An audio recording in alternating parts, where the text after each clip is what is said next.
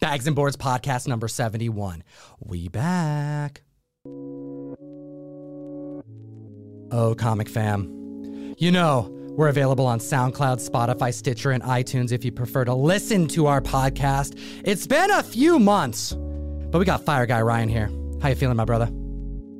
Waiting for it. You got to hit the button. You got to hit the Fire Guy Ryan. I know. I'm a little off. It's kind of That's nice. what happens, dude. You're losing the soundboard muscles. All right. Well, you know what? We have a fantastic show for you today. We have some breaking news as it pertains to the Spidey Sonyverse. We wrote a comic book. We're going to talk a little bit about that. Crashdown is available in previews, but I digress because we got the Golden Age Guru visiting the show today. We're going to talk about the giant comic book find we had last year. He's bringing some choice books. And you know when we got Fire Guy Ryan here, we're going to have a lot of fun. Hit the like and subscribe, and let's get into the show. Can you believe it?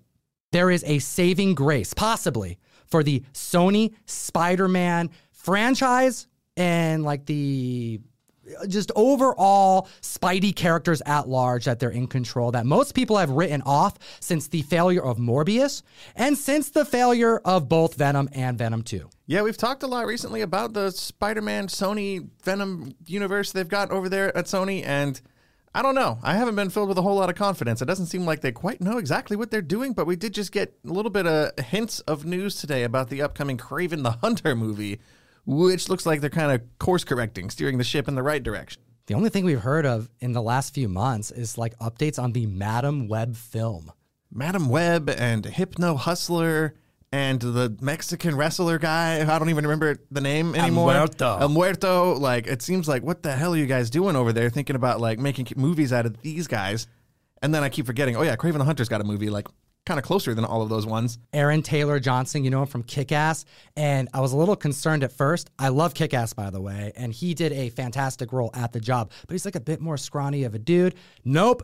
He went to the gym, he's looking ripped, and he's taken on the Kraven role. And there was a teaser dropped over this last week. It was like a private event. Members of the audience had to like keep their phones away, so I wasn't even able to get a like leaked trailer to actually view it, but we had a lot of scoopers talking all about it. And the first big news that I think goes with your course-correcting verbiage here and is going to totally change how I view, potentially, the Sony handling of Spider-Man projects is the R-rated film that this just got granted. Yeah, apparently this is going to be a graphic, bloody, hardcore movie, which I guess makes sense when you consider Kraven the Hunter likes to hunt and kill things. Kind of makes sense that you got an R rating here, although I wish in retrospect, we should have had an R for Venom. You know, apparently Morbius didn't have any blood in it. I still haven't subjected myself to watching Morbius, but apparently there's no blood in your vampire movie, which makes no sense. Do you remember when we were on the airplane going to a convention and we were all watching different movies? What movie was I watching? Like The Departed? I think you were watching The Departed for your very first time. I was very proud of you. I was geeking out. I was pausing it. I'm like, dude, oh my God, this movie. And then we look over to the right and we're watching The Golden Age Guru, watching Morbius, and his jaw was dropped. Glued to the screen. He was leaning forward and like we kind of sneakily recorded some video footage of him. Maybe if I have it, I'll put it up. Maybe we can drop it into the podcast here, but he was locked into Morbius. And then made me feel like I needed to watch the movie. He caught us looking at him and got like super embarrassed and guilty, but we got it on camera. Well, apparently Aaron Taylor Johnson like went on stage at this premiere and he was in full Kraven outfit. Apparently he was like on all fours going up the stairs. He was yelling and screaming. He said this is going to be a F and R rated film, and they showed like teases of the movie. And sure enough, there is a point that is being described as him, quote, biting off Poacher's nose and spitting the remains at the camera. That sounds pretty fun. Right? It's always cool when people's noses and other face parts get bitten off by somebody else. That'll make for a wild movie. Apparently, we also got confirmation that the Rhino is going to be appearing in this movie, but not the same Rhino that we last saw in live action, played by Paul Giamatti in Amazing Spider-Man 2. He was like a crazy Russian tracksuit guy in a giant mech suit. You and I saw that in the movie theater. I also have not seen that movie since then. I'm glad we're getting a different version. They're saying that he's going to go full Rhino, and it's instead of it being like a mechanized suit, that he's actually going to, quote, transform in the film. So this is something brand new. Didn't see this coming, and it makes me relook at the Sony slate differently. I'm going to like take Madam Web seriously at this point if they're willing to make these types of risks. Yeah, I was already kind of weirdly excited for Madam Web. I think it's going to be a little bit You were removed. excited for Madam Web? It sounds like it could be interesting. You know, I wouldn't say I'm excited for Hypno Hustler or El Muerto or whatever the hell else we've got going on, but something about Madam Web was kind of like, that sounds weird enough to be interesting. But dude, like why else would Childish Gambino sign up for a obscure character unless it was going to be something we didn't expect, like an R-rated film? Yeah. Yeah, no, this is good news, is all I'll say. It's good news, and I'm looking forward to more Sony stuff. Maybe now I will finally watch Venom 2.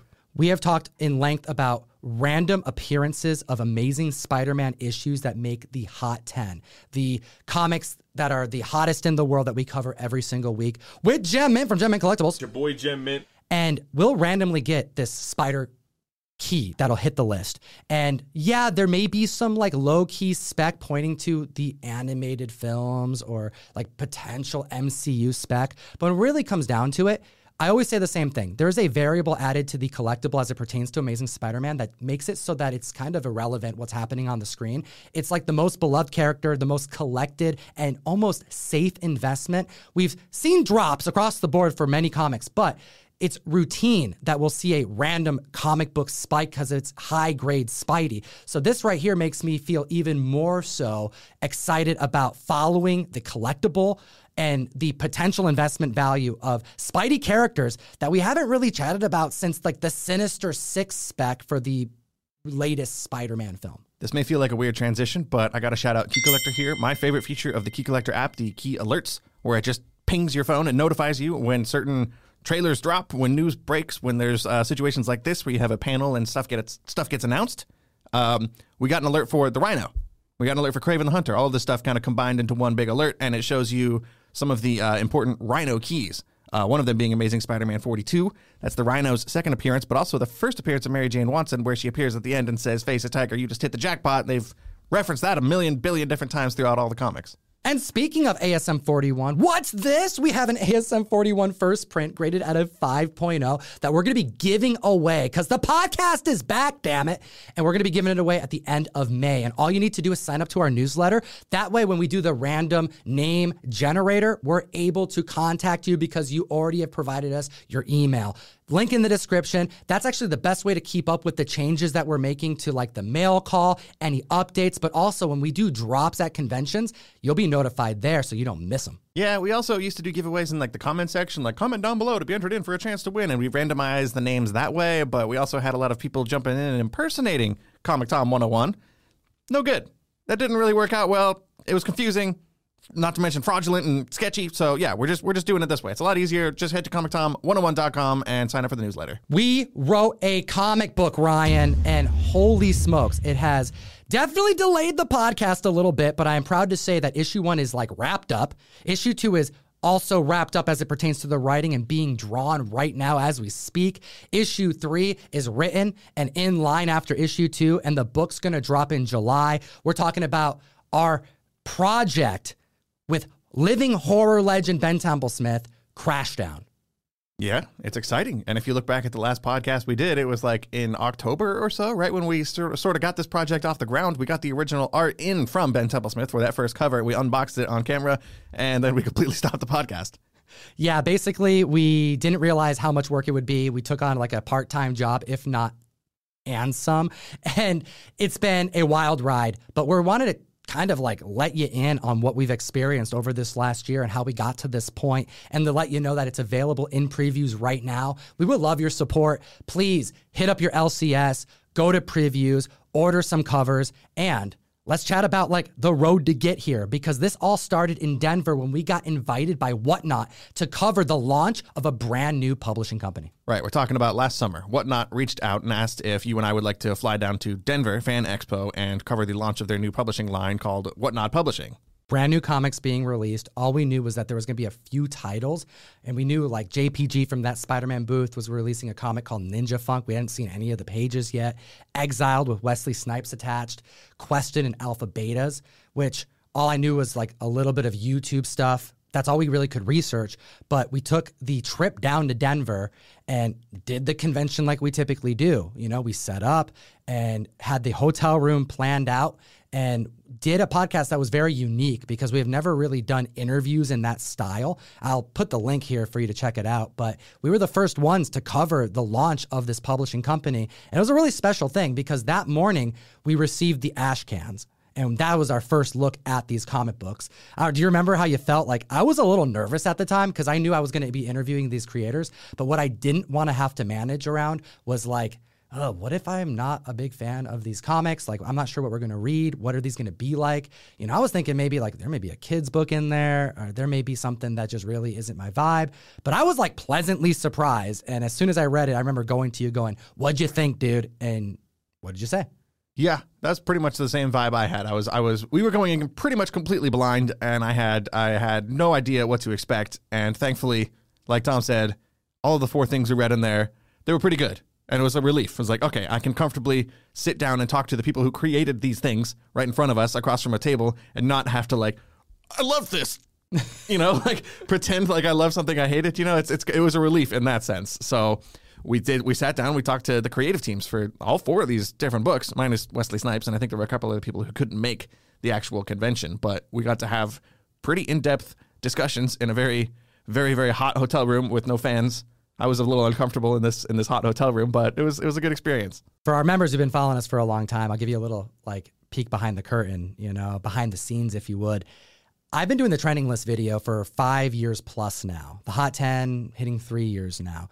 Every week, without skipping a beat. I've been sick on camera. I've done videos by myself. And when I do conventions, it's not like I can record this video early in time for the convention. I'm either doing it the night before I leave, if the convention is a Thursday night trip, or I have to do it at the hotel, you know, on Friday morning before I can even go to the convention. Sometimes there's like members of the community wanting to meet me on Fridays. And I'm like, I don't know when I'm going to be able to hit the convention. I still have to do the trending video. So my grind typically looks like doing a lot of research Thursday night when I'm at a convention, like in the hotel room. All my friends are out having fun and I'm researching books.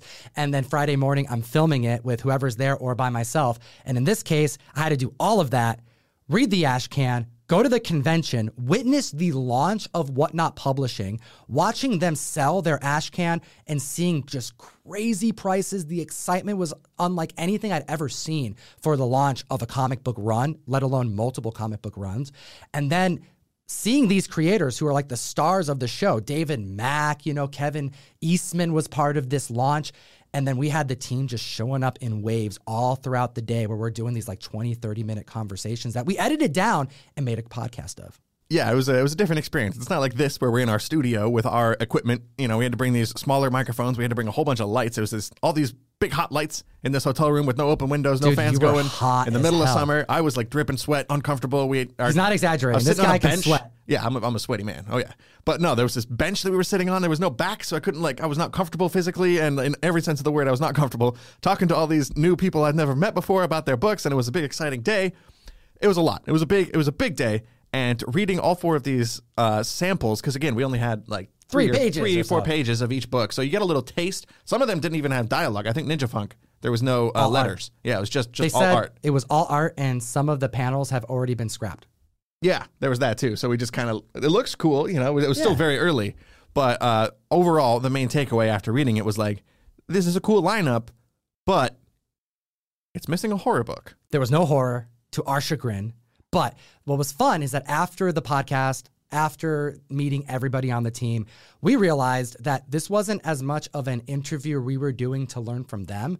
In retrospect, this was like an interview that they did with us, and we were deciding in that moment this would be the publishing company that we would go with. You know, I had been shopping around a comic book idea. I already had been friends with Ben Templesmith for quite a long time. We've done a lot of covers. He lived up here in Washington for a number of years, hung out with him pretty regularly. And we had chatted about doing a comic for over a year up until that point. And shout out to Michael Calera and Kevin Rodatelli, the co-founders of Massive and Whatnot Publishing. They approached me and said, hey, we know that you're in the process of doing something with Ben Templesmith. We're huge fans. And you're right. There's no horror. There's no sci-fi at this point that they were releasing. And they wanted to know if we would consider bringing that to them and being part of this big team. Yeah, and then at some point, they just reached out to you and asked if you'd want to take that comic book under the Whatnot Publishing umbrella instead of a different publisher.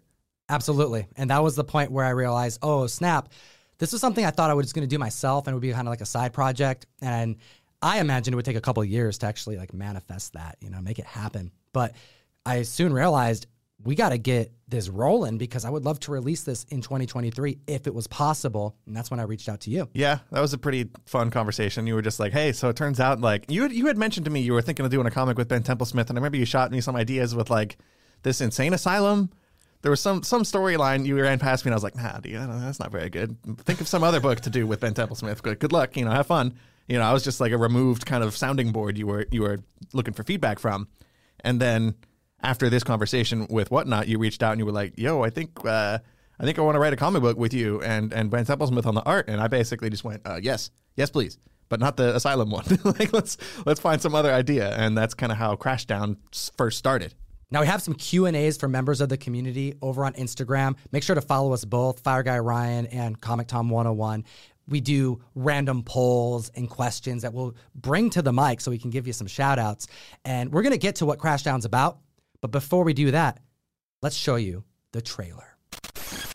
Life beyond our home on Earth is now possible thanks to our galactic research scouting team and advancements in suspended animation and cryotechnology. With the sun's demise imminent, we are now 72 hours from departure for planet Tynion. With a 95% chance for Earth-like conditions, your efforts will be vital for the successful continuation of our species. On behalf of the entire human race, we here at Apollo Industries thank you for your service. With the dramatic increase in solar radiation, 95% chance for Earth-like conditions. Thank you for your service. Thank you for your service. Thank you for your service.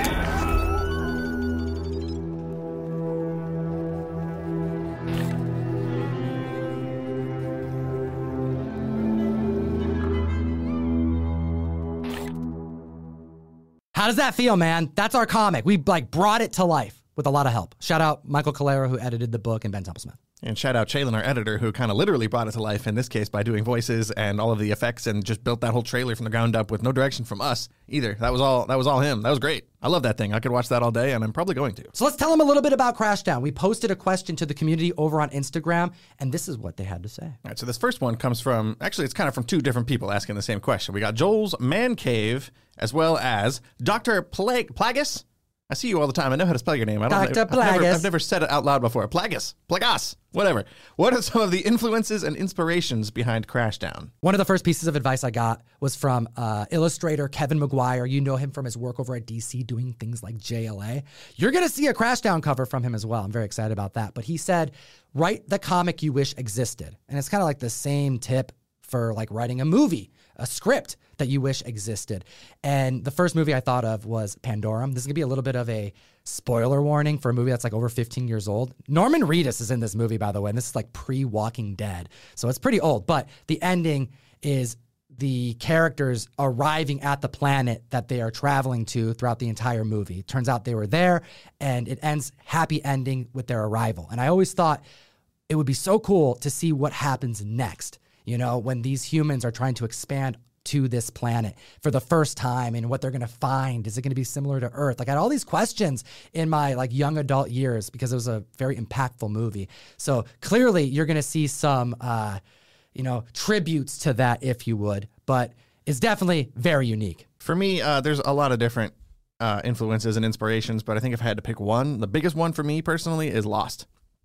That TV show, again, that's another old one. That's like almost 20 years old at this point. Holy smokes. Yeah, that came out while I was in middle school. Yeah, I was high school on that one. That was possibly the single most influential piece of fiction that I have consumed in my entire life. The way that story is built is just mind-blowing to me still. But the overall themes, I guess, and the story structure of people having to survive in a crash landing scenario and the things they go through and the interpersonal conflicts and struggles that happen. I'm being very broad with Lost, obviously, but there's some sci-fi elements in there too. There's a lot of flashbacks in the way they structured the actual episodes. I think we kind of pulled a lot of good parts from Lost and applied that to our comic here too. So those I'd say are probably two of the biggest ones, but there's a lot of smaller ones that we could run down too real quick. Alien, there's body horror. Like, we're writing the story that we wanted to order, if that makes sense. You know, we didn't make this in mind to try to appease a general audience. And, you know, like, we wrote a story that excited us because we knew that if we put our passion into it with a genre that we like to talk about, that we like to read, and that we enjoy personally outside of the studio, that we would be able to bring our best game to a comic book, because we want to, like, make the community have a great time with it if they're going to support it and buy it. True. I also want to shout out The Mist and The Ruins. Two really good movies that, two really good books that they're based off of too as well. Those are definitely in the DNA of Crashdown as well. And what's the next question? This one comes from Run It Back Jeremy over on Instagram. What's the elevator pitch of the book? You're answering that this time, Tom. I'll do the elevator pitch for you. We've been having to do it a lot because we've been joining a lot of different channels on YouTube. Shout out to John's Comics with Kids, Comic Journey, Rage Theo. And if you want us on your channel to talk comics, to talk Crashdown or anything, now's the best time to reach out. Hit up Fire Guy Ryan over on Instagram. Crashdown is about humans' attempt to populate a new planet because Earth is dying.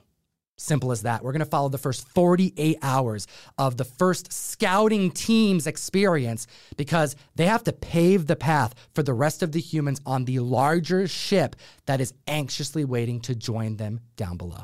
That's pretty good. That worked. I'm doing it like different every time. It's hard. It's a big, complex story. It's hard to just kind of spit out like a 2-sentence description of everything that happens and everything that goes wrong in the storyline. Well, dude, it's a horror story, and I'm trying to protect that level of surprise that we're building into this story. The beats, you know, the tension, and you can't spoil it too much, you know? Yep. Okay. That's enough. Enough said. We'll move on. And there's tentacles. Lots of tentacles. This next response comes from our friend Davis Ryder. I'm not really sure what this is about. He says, what the f*** did Joe do? What the hell, Davis? I don't even know what you're talking about. I don't know who Joe is. He's just trying to mess with us, man. Moving I've been on. doing these exclusives with this dude. He's an artist. He's super talented, and then he just does this kind of stuff. He's pissing me off. Yeah, let's keep going. Oh, hey, this one is a response from my cousin. This comes from Magic Maker Megan. We've also got a response here as well from Oliva Yo Body, another name I recognize. Shout out to both of you. They're both wondering how they get autographed copies. You can order the comic now on previews, and if you ever see us at a show doing any type of event, we're not charging for signatures. This is something that Mike Mignola told me back in the day, something that was told to me by Matt Wagner. Once you make a decision to not charge for your signatures, you kind of just stick to it long term to give back to your community that supported you, that resonated with me. I got a lot of Mignola signatures. But all that to say, meet us up at a show, but also ComicTom101.store. I'm going to be selling a lot of these comics there, so you'll be able to support us in that way, but I'll also include signed copies as an option for no additional cost. There you go. That's a pretty succinct response. I like that. Next one comes from our friend Luke Sims. What was the most challenging aspect of creating this book? Working with Ryan. Every single day was a nightmare. I am this a diva. dude, he doesn't like any of my ideas. He always wants to change everything, and he's always trying to incorporate things that no one wants in the book. No, I'm just kidding. No, Goodfellas in space.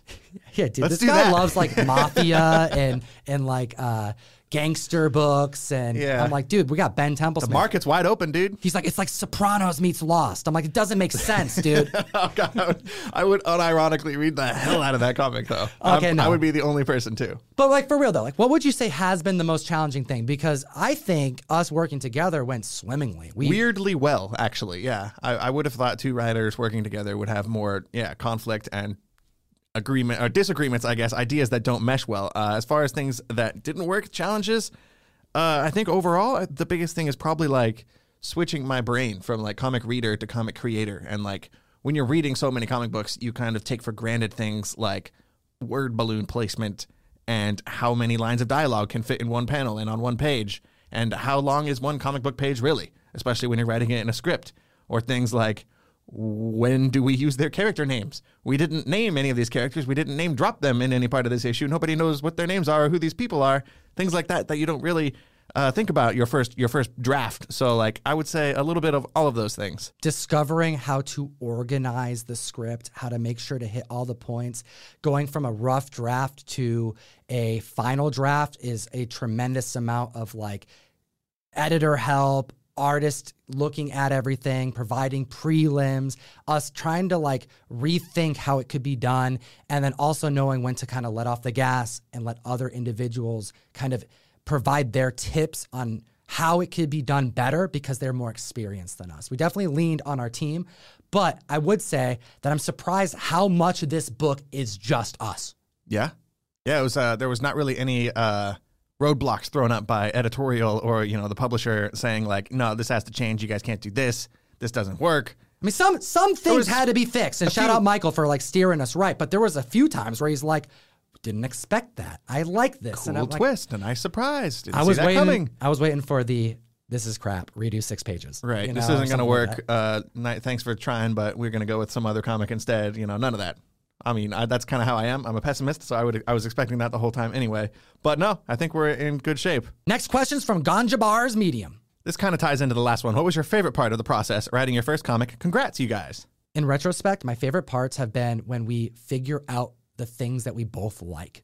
The moments where we go back and forth, and sometimes we think, hey, this is just 1 page. It should be easy. And then we spend hours on 1 or 2 panels. But when we get it, it's a feeling of accomplishment that it's like, you know what? We thought we were going to get a page done. We got 2 panels and we're high-fiving and hugging each other. Like, we did it. I think this is good, yo. It's those moments that really just got me so excited to then hit the ground running again the next day. I've had this kind of mental block, I guess, this whole time where like, I've written things before in my life, but they've never gone anywhere. They've never done anything. I'll write something and just like stash it in Google Drive, and it just sits there and withers away and dies. Dude, you like back in the day when you worked at the hotel and you were like doing that full time and not doing comics like you are now. I remember you writing scripts when you were just doing the night shift. Yeah, there's a lot of downtime in that job. So yeah, I would do a lot of writing. I read a lot of digital comics on Comixology while I was pretending to be working on the computer. So don't tell my old boss. Actually, go tell him. Who cares? I'm not there anymore. But no, there's been this process of writing this where it just felt like, yeah, fine. We're just having fun. We're just writing this story together. But it wasn't until, seeing the first designs come in from Ben Templesmith or getting the first cover or seeing the final artwork come in or some of these variant covers. And now we're in previews and now there's a trailer coming and it's like, it's getting closer and closer and closer. And we're like getting really good responses from people and like excitement and like it's becoming this real thing. And there's a sort of like imposter syndrome vibe that sets in. And it's like, this isn't me. This isn't real life. This isn't happening. This is just something we've been cooking up together for fun. But no, it's happening. It's about to be published. And I think that is the most fun part of this process, like kind of the slow peeling back of the curtain. And it's like, no, this is real. This is happening. Get ready. And I'm not ready. Yo, we're working with one of my favorite artists of all time. He's drawing our characters, creating them. We had this idea for a monster and going through the process of like what it could look like and then kicking it to Ben, him providing his 2 cents. Like it is such a unique experience that I feel like I got a promotion. Like I've been doing the YouTube stuff and the comic dealing full time for over 5 years now. I started doing it when I was a kid with my dad, but like, I had a different career path, and then I really went all in on comics, and it's felt very similar for 5 years. I'm doing a lot of the same videos and a lot of the same. You make comics and this the mail podcast. call, this podcast exactly, and then adding this to the slate has been a completely different job. I'm using a different part of my brain, and I'm having so much fun, and I feel like I'm doing something right. Yeah, I don't want to jinx it or anything, but I think we got something good. I'm going to move on to the next question. What if it really sucks? It could really suck, but you won't know unless you try it. You gotta go. Yo, Bleeding Cool put us on like an article, and we were on like the main page for a second. Yeah. Wait for the next Bleeding Cool article when they're like this book Comic sucks. Tom and Fire Guy Ryan messed up Ben Templesmith art. Yeah, the blame will fall on us too, because Ben, how can Ben T can do no wrong. All right, next question comes from JGVatXWSS. Great name. I'm sure that stands for something, that means something, but how mature will the comic go? From a scale of Justice League to The Boys? How mature? Yeah. Mature. All right, so it's definitely not boys graphic It's or a horror sexual. book. We just but it's watched the trailer. There's people getting ripped to bits in there. There's some shocking gore in this book. It's definitely mature. It's not as mature as The Boys, but it's definitely not going to be airing on Disney+. Right. And The Boys definitely has kind of a sexual angle to it as well that we don't really have in this book. There's a lot of blood and guts in certain points. There's a little sexiness. A little bit. A little tiny bit. A little poquito. Sure, but it's not like, Yeah, we got a lot of young fans too. Right. Yeah. Yeah, that's a whole different conversation. But yeah, no, I think you're right. Somewhere between Justice League and the boys, maybe a little closer to the boys, but I'd say comfortably in the middle. Yeah, we dropped some F-bombs, There's some curses in here. It's for big kids. That's right. All right. What do we got? This is number 10. We're almost done. The Collector Without Fear. A David Mack cover for your first comic. How much did you geek out over that one? Dude, about poop my pants. Yeah, that's another part of that imposter syndrome. Like, what the hell's happening? This is us. Wait, hold on. I've seen David Mack all the time. I've drooled over David Mack all the time. This is us. This is our book. That's our title. Oh, my God. Yo, we got Ben T on all the cover A's, of course, because he's the interior artist. We have David Mack. Fortunately, our editor, Michael Calero, is a very talented individual and is not just an editor and not just leading publishing. He is an artist as well. He does the art on Alpha Betas. So he's actually contributed a Metroid Prime homage, giving us that like classic Nintendo homage that Whatnot Publishing has been like really known for producing the highest quality of. Zoo Orzu, who we've done so many covers with, it felt so special to be able to have her contribute to the project. But we also have Johnny freaking Desjardins, my brother, Illis Duminati, Javon Jordan's done a cover as well.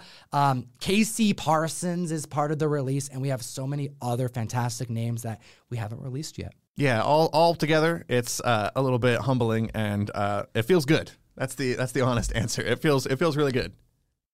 All right, this is the last one. Comics Fan 1973. Did you have other artists in mind for the project, or did you both come to the same conclusion on your own? 0 other artists were considered. Again, when this was all proposed for us to bring it to Whatnot, this was already moving. I was already planning and shooting ideas over to Ben Templesmith. He was telling me what he didn't want to do, things he didn't like to draw.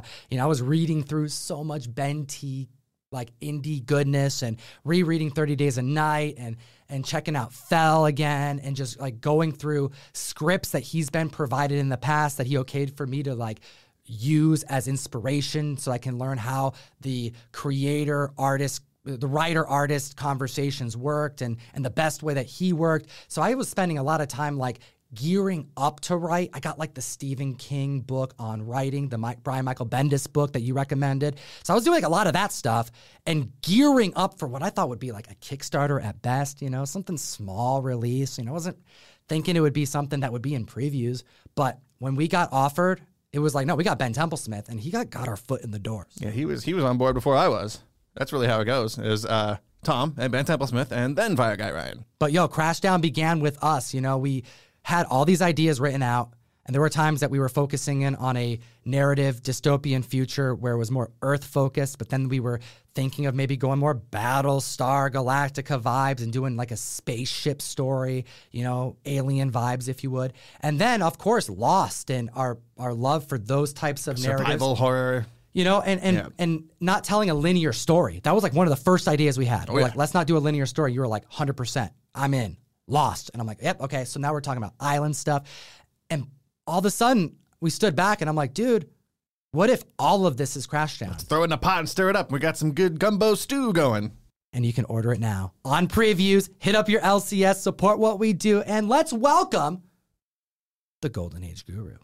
So I want to do a little bit of a test here. We got the Golden Age Guru back on the podcast. Hot damn, it's been too long, but we got to get right to it. Ryan, we have had the Guru enter the studio, and it smells different, and that's how you know Jeff is here. It's that Golden Age. You can smell it, right? I meant like the stew, the Golden Age stew, just emanating from. That's what we call him, the Golden Age Guru. Jeff has a funk about him. Ryan, I need you to just breathe in through your nostrils, clear your sinus passages. Do you smell the difference of this room? A little hot, yeah. There's three sexy dudes in here. There's certainly a smell. Well, what you're smelling right now. Well, 2 sexy dudes. It is the smell of old paper. I can literally smell it on the table. The Golden Age Guru brought books. And Jeff, we haven't talked about the collection find, my biggest collection purchase I've ever been part of in my lifetime, possibly forever. Shout out Comic Butch. And we haven't never talked about it on the mic. No, we haven't. And just to be clear, that odor is also a little mixture of Dr. Squatch, which is new to my showering routine. On top Recommend. of that. So I had good experience with that guy. But on top of that, yes, we're finally going to dive into these books in this podcast. All right, it's been too long since I've been here. I've missed you guys. So let's dive into some of this stuff because I brought just a sample. This is a small sample. Run it down real quick. We got a collection last year, 300,000 plus comic books. We're still going through it. And you got a lot of the Golden Age books because you're the Golden Age guru. And in the very beginning, I think I even told you, I'm like, dude, I don't even know what to do with stuff like this. This has got to be in your part of the investment. I'll stick to what I know. Yeah, I mean, we're talking closer to 350,000 books here with a good chunk of it. When I say good chunk, I'd say maybe, a good 2,000 Golden Age books, if you think about it. And then it kind of moves from there to the silver, bronze, copper, all the way to modern. So there is a lot to go through. We're kind of taking our time, definitely taking the time with the Golden Age stuff. The market dipped at the worst, but also best time because it's taking us so long to get through it that as we're finding these keys, we're like, yeah, but we don't really want to sell them right now. We've said that a lot. Yeah, I mean, I'm definitely being picky choosy. I'm holding off on the silver and bronze age keys because that stuff dropped 50 to 100% plus on some. Golden Age is holding steady. Try not to rush through that. But yeah, we're putting stuff out, man. But God, there's a lot of hold right now. All right, so we have a few comics on the table that are all face down. I don't know what they are right now, but I have seen all these books from the collection. But Fire Guy Ryan has not. I'm coming in cold. He's coming in cold. So do you want to give us an idea, maybe start it out by the price that you would believe this to be worth in a average market, maybe right now? I don't know. I'm sure you have some pricing in mind with these because I'm sure the audience is very interested in that. But why don't you just hit us? Because I asked you to bring some of the fire, like the heat, the stuff that's going to radiate and make this room unbearable. So I'm assuming you brought some really expensive comics. Yeah, let's just dive in here, okay? What I started with was possibly one of the most famous gals in all of comics. If not, we're just going to jump into Wonder Woman. Because this collection, it didn't have her first appearance. Dude. Okay. We're doing this. Okay. Here, Ryan. Even I know what this is. You have to put it in Ryan's hand. God. Holdy, Ryan. All right, so Ryan, Dude. why don't you describe what we're looking at here? We got to start them one by one. Hit them with just one by one. This is Sensation Comics issue number 1. As far as I'm aware, this is the first appearance of Wonder Woman. And that just shows how unaware you are. Okay, it's not. Right? It's her second appearance. Okay. Because her first appearance It's got was a number 1, though. in All-Star Comics number 8. 18. Right. 18 close. minus 10. We got 8. We got close. Ryan is getting their comment in the comment I don't section. know this Let him stuff. know he's doing good. This is not my wheelhouse. I don't even like holding this, man. Okay, so first off, Yeah, give me. check this out. Breathe. I'm wafting the book. Are you? Do you smell it? No. Dude, you got to do some like neti pot or something. How do you not? It's just a mucus. You It's don't all smell mucus this? up there. Nothing gets up Okay. there. All right. I'm going to send it over to Oh, wait, Jeff. no, I'm I gonna got send it. I just got You it. got it? Yep, Jeff, it's a- let me know it's when a you can slow smell waft. it. I'm wafting across the table. I'm nose blind at this Dude, point. It's a normal odor. Okay, this whole room smells like it, but yeah, we're holding a Sensation Comics number 1. It says January right on the top. Wonder Woman in all her glory, getting shot at. Very uncomfortable with all this. All right, well, anyways. Oh, making me smell that. Smell okay, that right there. that's what's happening. Smell that right there. Yeah, now you got it. Now you can smell it. It smells good. That's the good stuff. Okay, Jeff, riff about this comic book because it looks gorgeous. It does look gorgeous. And I'm going to tell you something. It had a Sensation Comics run.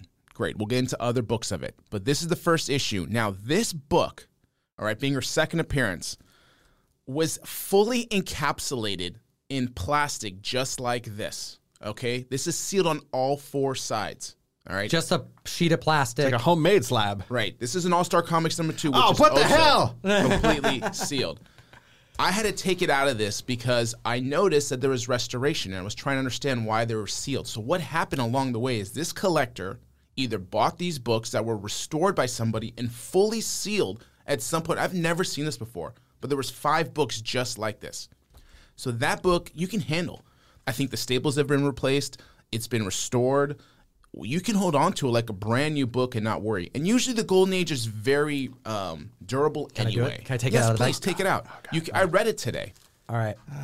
Let's piss off everybody. I'm going to flip through a Sensation 1 comic, fam. It's a good feeling. If you ever get a chance to, be careful. I mean, obviously don't go nuts. It's still an old book. All right, but what we're looking at is a really, really clean copy. And when we were first hit with the collection and seeing it, right at the beginning, I noticed that you were very excited, but also there was this like layer of control in your excitement because you knew that this wasn't like that finding the books was like half the battle. you started counting pages. You started looking for restoration. Like there's a whole process to it. So you mentioned Staples, you mentioned Light Resto. Like what's going on with this book and what would you expect this to get in this market? I think there's going to be extensive restoration for that. I think Staples replaced. I don't know if there was trimming or not. Hard to tell, but it's got good page quality. You know, it's always hard to grade a book that's been restored because I'm not exactly I don't fully know how they're going to hit it. But let's just say. What do you think?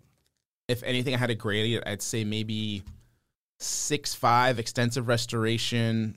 You know, it's probably, if I had to guess, a $15,000 book. Nope. I think if I had to guess. Yeah, put the water in the cup, Ryan. I'm moving the Red Bull off the table. I don't know why I didn't think about that. Yeah, I'm going to guess around there. Now, I read that book, and I'm going to tell you, reading these books makes you appreciate and understand why people liked these characters. Now, I can't say that for all Golden Age. But I read All-Star Comics 8, and it was a very compelling story. It's the last story in All-Star Comics number 8, and it then continues into this issue, okay? And it's a fun character, and I'm not a huge H.G. Peters fan. He's the one who did the artwork, okay? But it was still really interesting, and there's some fun stuff in there. There's a game that she called Bullets and Bracelets, and that was in All-Star Comics 8 and Sensation Comics 1. It's a game where people are shooting at her, and she's just playing bullets and bracelets, blocking. That was one of the things she needed to do in All-Star Comics 8 to win this event that would allow her to go to the U.S. and drop off, what's his name, Steve Rogers? Not Steve Rogers, but that's Captain America. What's Steve Trevor. Steve Trevor. Different Steve. Right, bring him to the U.S., okay, and that began her journey. And this issue, Sensation 1, I also, as I read it, realized that's where she got her name, Diana Prince. Was from this issue. She took the job of the nurse taking care of Steve and traded jobs. So the Diana that was treating Steve retired and was given money from Wonder Woman, who then took over her job and took on her last name, Diana Prince. And she became the nurse taking care of him, and that's how she adopted she's an identity thief. Yes, and it's the craziest thing because she won this money by being like this circus attraction, gave the money to the lady who needed money to quit her job so she could marry her boyfriend or fiance. And so that's how she justified it. You go get the man of your dreams, and I'm going to go get the man of my dreams. So crazy, man. Sensation Comics #1 on the table. And you saw Fire Guy Ryan's reaction to the next book. He about pooped himself. And I imagine it's because it's the Green Lantern. And I find it funny, Ryan, because there's so many times that I've talked about getting Alan Scott keys for you. And that's not of interest to you. Correct. But still, that doesn't prepare you to just be surprised with this book. All right. At least it's sealed up in a coffin, so I can't really damage it as much. So I'm just going to... Well, the coffin damaged it. Look at that. It even chipped the top because of it. Oh, geez. Yep. What book are you looking at? This is All-Star Comics issue #2, featuring the Golden Age characters, Spectre, Alan Scott Green Lantern, as well as Jay Garrick Flash. I don't know what else to say. I mean, you got it. I mean, I thought you didn't know anything about this stuff. And look at this, dude. You're just a freaking dropping knowledge. dude. I'm pretty cool. Yo, this is really cool. This is super old and a very, very scarce book. What can you tell me about it? Also restored. It's encapsulated like that.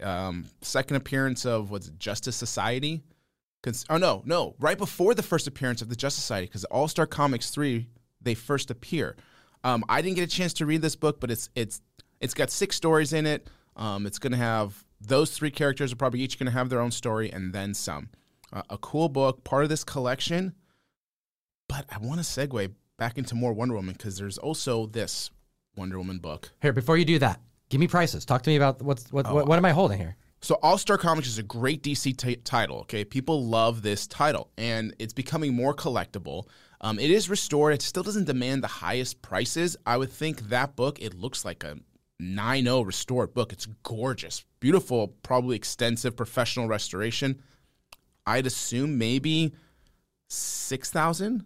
$6,000 for a All-Star Comics #2. The yellows are bright, the reds are deep, and you have another Wonder Woman book right there. Hot damn. And this is what an example is of why you look through collections fully. We've seen 2 restored books here. Now this is, Ryan, why don't you tell everybody what this is? Here I'm holding a Wonder Woman issue #1. Looks a lot worse than the other 2, though. It is rougher. It is rougher. But as also missing a centerfold. So now we have surprised. big key book missing a centerfold. So that will also affect the value. If it didn't miss its centerfold, I could see that book being around a 2.5, maybe 3.0, and could be, let's say, potentially a $20,000+ book. But with the centerfold missing, being incomplete, it still has its value. It's probably still around $8,000 to $10,000. But if anyone has a centerfold for Wonder Woman 1 and doesn't want to charge me like ridiculous dumb numbers, please contact me. I have a confession. The last couple conventions, as I was going through some like random LOM boxes, I stumbled upon a centerfold for an FF20. I found a centerfold for Amazing Spider-Man 8, you know?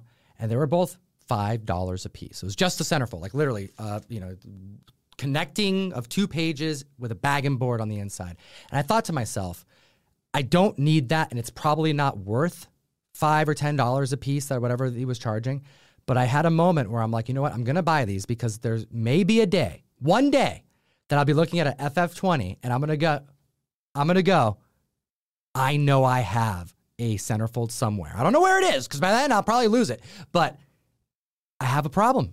I can't say no to that moment, because this type of situation happens so often where you just need one page, one back cover to complete something. I had a TOS 39 like years ago that didn't have a back cover, and I had to find that back cover. I never did. Yeah, playing the parts game, it's a tough and scary game. And not even scary, it's just a tough game because you have these pieces, and all it does is makes you want to find the remainders, whether it's a cover, where it's an interior. I have a lot of parts. I have a lot of coverless stuff, hoping that one day I'll marry because it's good stuff. But I think I've only done it once in like 15 years. But doesn't that one time make you keep getting them?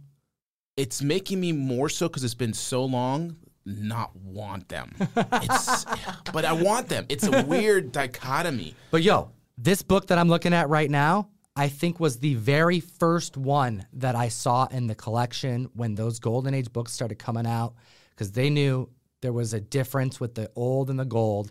They separated out the collection. They pulled out hundreds of Golden Age comics and said, hey, you can go through the rest of the house and see the bronze, the silvers, the indie, the boxes in the garage, the multiples of Deadpool 13, to the amount of 25 copies in boxes that were sitting in there for years, decades. This book, though, was right on the top of the Batman run because they knew they had something good with Batman. And what are you looking at? Okay, so this is a Batman 4, and let me tell you why I brought it, okay? That Sensation Comics 1 on the centerfold has a name and an address on it, okay? And the name was Ed Lamont. And I'm looking at this, I was like, God, why is that name so familiar? Okay, I'm thinking, I was like, I kind of feel like I know this name. So I Googled the name, and it hits me. Ed Lamont was a fairly famous collector early on in the 40s through the 60s, and he wrote articles, and he had articles written about him in certain fanzines, and I think he even had some published work in comics. So he's fairly well known. So that Sensation Comics was his copy. It's got his name in it. It's got his address in it. And it's his home address, I believe, when he was just a child in like the late 40s or 50s, okay? And there's an article about him that I found. And in that article had pictures of other books that he owned. One of them was a Batman 4. So I took this book, which happened to be in the collection as well, and I wanted to check it out, and I haven't looked yet, to see if his name is in here as well. So that's the reason I brought it, to just see possibly, could this also have belonged to him? You haven't looked yet? So we're going to find out. Let me take a look at this book, Ryan. Dave. Do you want to be the one? Oh, Ryan's going to do it. Okay. Comic fam. All right, this is a big moment. We didn't know this was going to be here. Ryan. I'm a little worried. Give it to I'm Ryan. scared to even look at it and cast move that my copy gaze of World upon... Tree and take a look at this Batman number 4. Just be careful with this. Can you tell me a little bit about the price while he looks in there? No. Yeah, Batman number 4 in this condition, because it's a fairly nice book. I got to tell you, I mean, God, looking at this book, if I had to give it a grade, it's attached to the top staple, or bottom staple, be careful, okay, because it looks like it's not. This book, probably with a press and a dry clean, could potentially be a 6.0, 6.5. Damn. This could be a I have to look up numbers, but if I had to speculate, $15,000 book. All right, Ryan. I'm kind of worried even saying that. Welcome back to the show, Comic Fam. Hit the like and subscribe while we watch Ryan. I have a glove in my bag. Should I go get my glove? No, don't use a glove. Just trust Guru. He's going to walk you through the process. Okay, get your other hand here. Hold it up high. Oh, jeez. No, other hand up back on the back. Support the back. Your left hand. Support the back. Yeah, hold it right there. Touch the cover. No, touch the cover. Oh, God. Oh, my God. It's painful. All right, don't open any more than that. Oh, God. And just go one by one, sir. All right. What's the Joker in here? Oh, man. I think I'm sweating more than he is right now. He's making me sweat right now. Your nerves are these pages are like contagious. Towels. They're very thick. Yes, right. So you notice. Books have very thick paper. Oh, thank you, Tom. All right, so he's flipping through. We're looking for a name. See if this is part of the same collector's collection. Yeah. Oh, my God.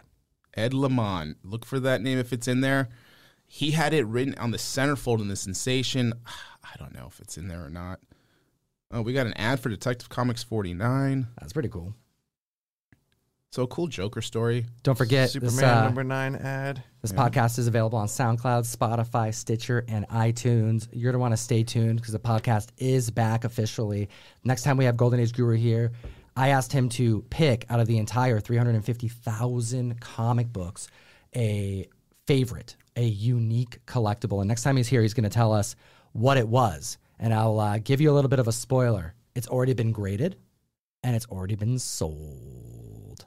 Yeah, it's the only Golden Age book I sold in this collection. I'm trying not to, but it was such an oddity and interesting that I just felt I had to get it out of my hands and out into the market. So, yeah, I'm not seeing it. We already passed the centerfold. Past the center. Dude, you're doing great, by the way, Yeah, man. dude. I'm very scared. This is Comic going to Fan, be...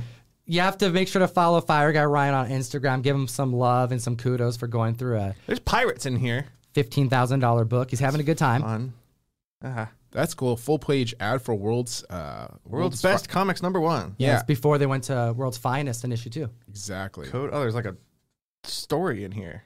Like a prose text story in the back. Yeah, they'll have a lot of books will have that. Ginger Snap by Lou Reed. What the hell's happening in the back here? There's all kinds of stuff in here.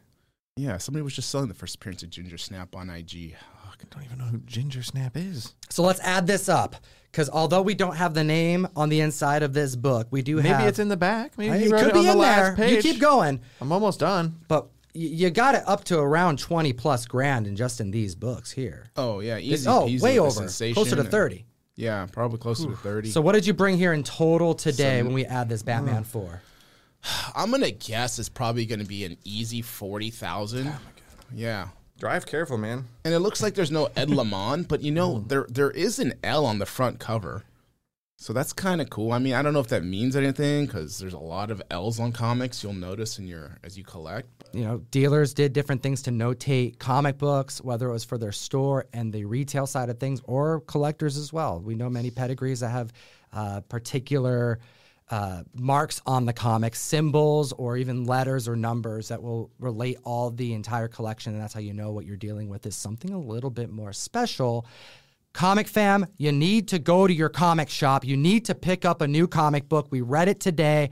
It's outstanding. I'm not surprised. It's by one of the best writers of our generation, James Tynion the Fourth. Ryan, what did you bring here and make us both read? I didn't need any encouragement to read this. I actually made an exclusive for it. Shout out Carnivore Comics for teaming up on that, because anything Jimmy T does, I'm all in. Same. Yeah, this is my favorite writer in comics right now. This is World Tree. It just dropped today as we're recording this. A couple of weeks ago, if you don't count the misprint that happened. This was originally printed with a much darker cover. They had to go back to press and fix it. But I read this when I got my pull list last night from Mill Geek Comics, and I decided we needed to talk about it today. I made the executive decision to bring this book to the table. We weren't planning on doing this segment, but I thought we needed to. I think this is that good of a book. All right, so Jeff, this was your first read of the issue. James Tynion, known for his work on Batman, but also a lot of horror narratives, whether it's Something Is Killing the Children, Nice House on the Lake, Memetic, Department of Truth. What did you think of World Tree? First off, the very first page has a very compelling quote. I can't remember off of it. Can you read to me what it says, Ryan, really fast? Because I found this so interesting and something I could feel that I could regurgitate. Open it, Ryan. I want to hear it. Oh, yes. There we go. Well done. It's a good sound, dude. I was trying to wait and not interrupt you, but that's you have fine. to open it, and the comic fam can understand that there's going to be tape pulling in our videos. Not on the comics, though. The quote says, "Let me tell you how much I've come to hate you since I began to live." Harlan Ellison from I Have No Mouth and I Must Scream. I love that line. How much I hate you since, the day I started to live? I mean, that's just such a burn and a half. And I read that, I was like, oh, okay, that's pretty This is going to darn be a good. fun, uplifting, happy book. What Yes. did James Tynion say, though? He says it's like one of his, if not the most brutal book that he's written. Yeah, he self-referred to his own book as being very brutal, and I definitely agree. Something about like something is killing the children feels kind of like, I don't want to say fun, but it's kind of safe and like lighthearted in a sense, you know? There's something to it. Like I don't feel like I'm going to be hurt by reading this. I don't feel like it's going to mess up my day or like really sit in my skull like this book did. Dude, you went and brought Something That's Killing the Children hardcover to a freaking damn playground for you to read on the bench. I read at the That's park. how much fun it is. You're like, I happened want to to go be to the a park. playground. It's a sunny day. I want to go enjoy my comic books. Yeah, probably that wrong was- book to read. But That was unfortunate. Yeah, I didn't plan it that way. So it's a super nice day outside, and my Saturday is free. So I decided to take a comic book to the park. Lots of kids, playground stuff, but I think I picked the wrong comic. initial reactions, Jeff. Okay, initial reactions is it's in the beginning it takes a minute, but just like any book to get caught up into what's happening. But by the end of it, that I like, despite the fact that it's tech related, it's violent, the art's interesting and good, the story is well paced, is that by the end of it, I wanted to read the next issue. Art by Fernando Blanco, by the way. Really cool art in here. It's very expressive, cartoony, but also clear and good. So is the reason why you were so excited to bring this for the big surprise that this was to me, did James Tynion IV write a freaking slasher? I think so. We've been talking about our comic Crashdown a lot and writing horror comics and how fun it is, at least on the back end, and what other sort of genres in horror, subgenres we might want to dabble with moving forward. And the word slasher horror has come up, I'd say, more than any other subgenre after sci-fi horror that Crashdown is. And yeah, after reading this, I'm definitely like, it's got my brain like firing and cooking in a completely different way and wanting to think about certain other kind of stories we could try and write in the genre.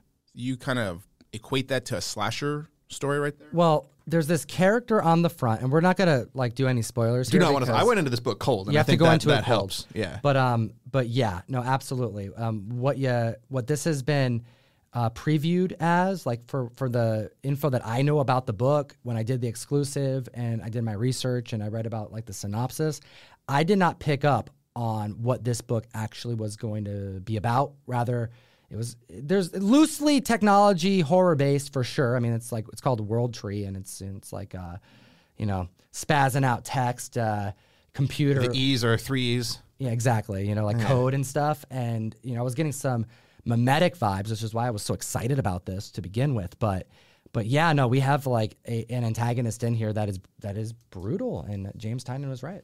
Yeah, I didn't read mimetic. If I had to relate it to a movie of any kind, I thought it was more like a horror Matrix basically concept to it.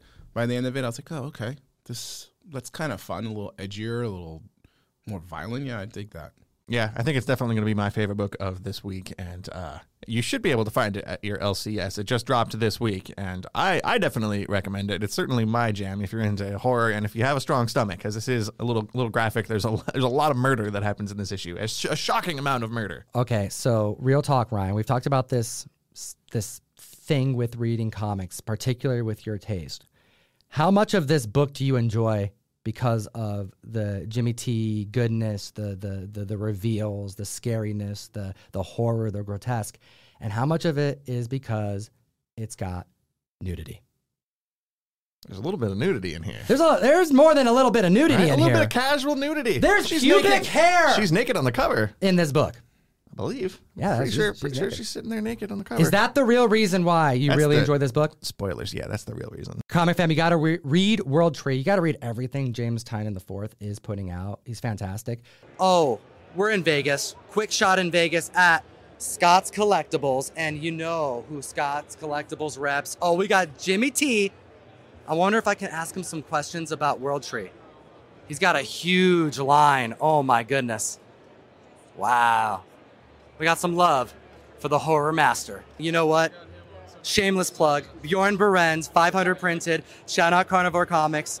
First on deck for the signing is my exclusive. It's not even my book right here. It's just my exclusive. But I got to show it off. James, World Tree. You said it was the most brutal comic you've ever written. I'm hoping you can talk about it. Absolutely. No, I mean, like, this is a story, this is an idea that's been in my head for years. I wanted to dig right into the heart of what scares me about what the internet's doing to our culture and to us as people. And I wanted to do that in the most brutal way possible. And, with the help of Fernando Blanco and Jordi Belair, I think we pulled it off. Bravo, sir. Thank you. Looking great, by the way. Dude's killing it at the gym. I'm watching Boss Logic kill it at the gym with his team. It's really cool to see members of the comic fam, creatives, go into the gym. It's motivating me to go to the gym. So shout out to both of them. Motivating me to sign up for a gym. Going to it, I haven't done that yet, but I'm signing up for a gym. I've been telling myself for a week, so I'm doing it. Hit the like, slap the subscribe button.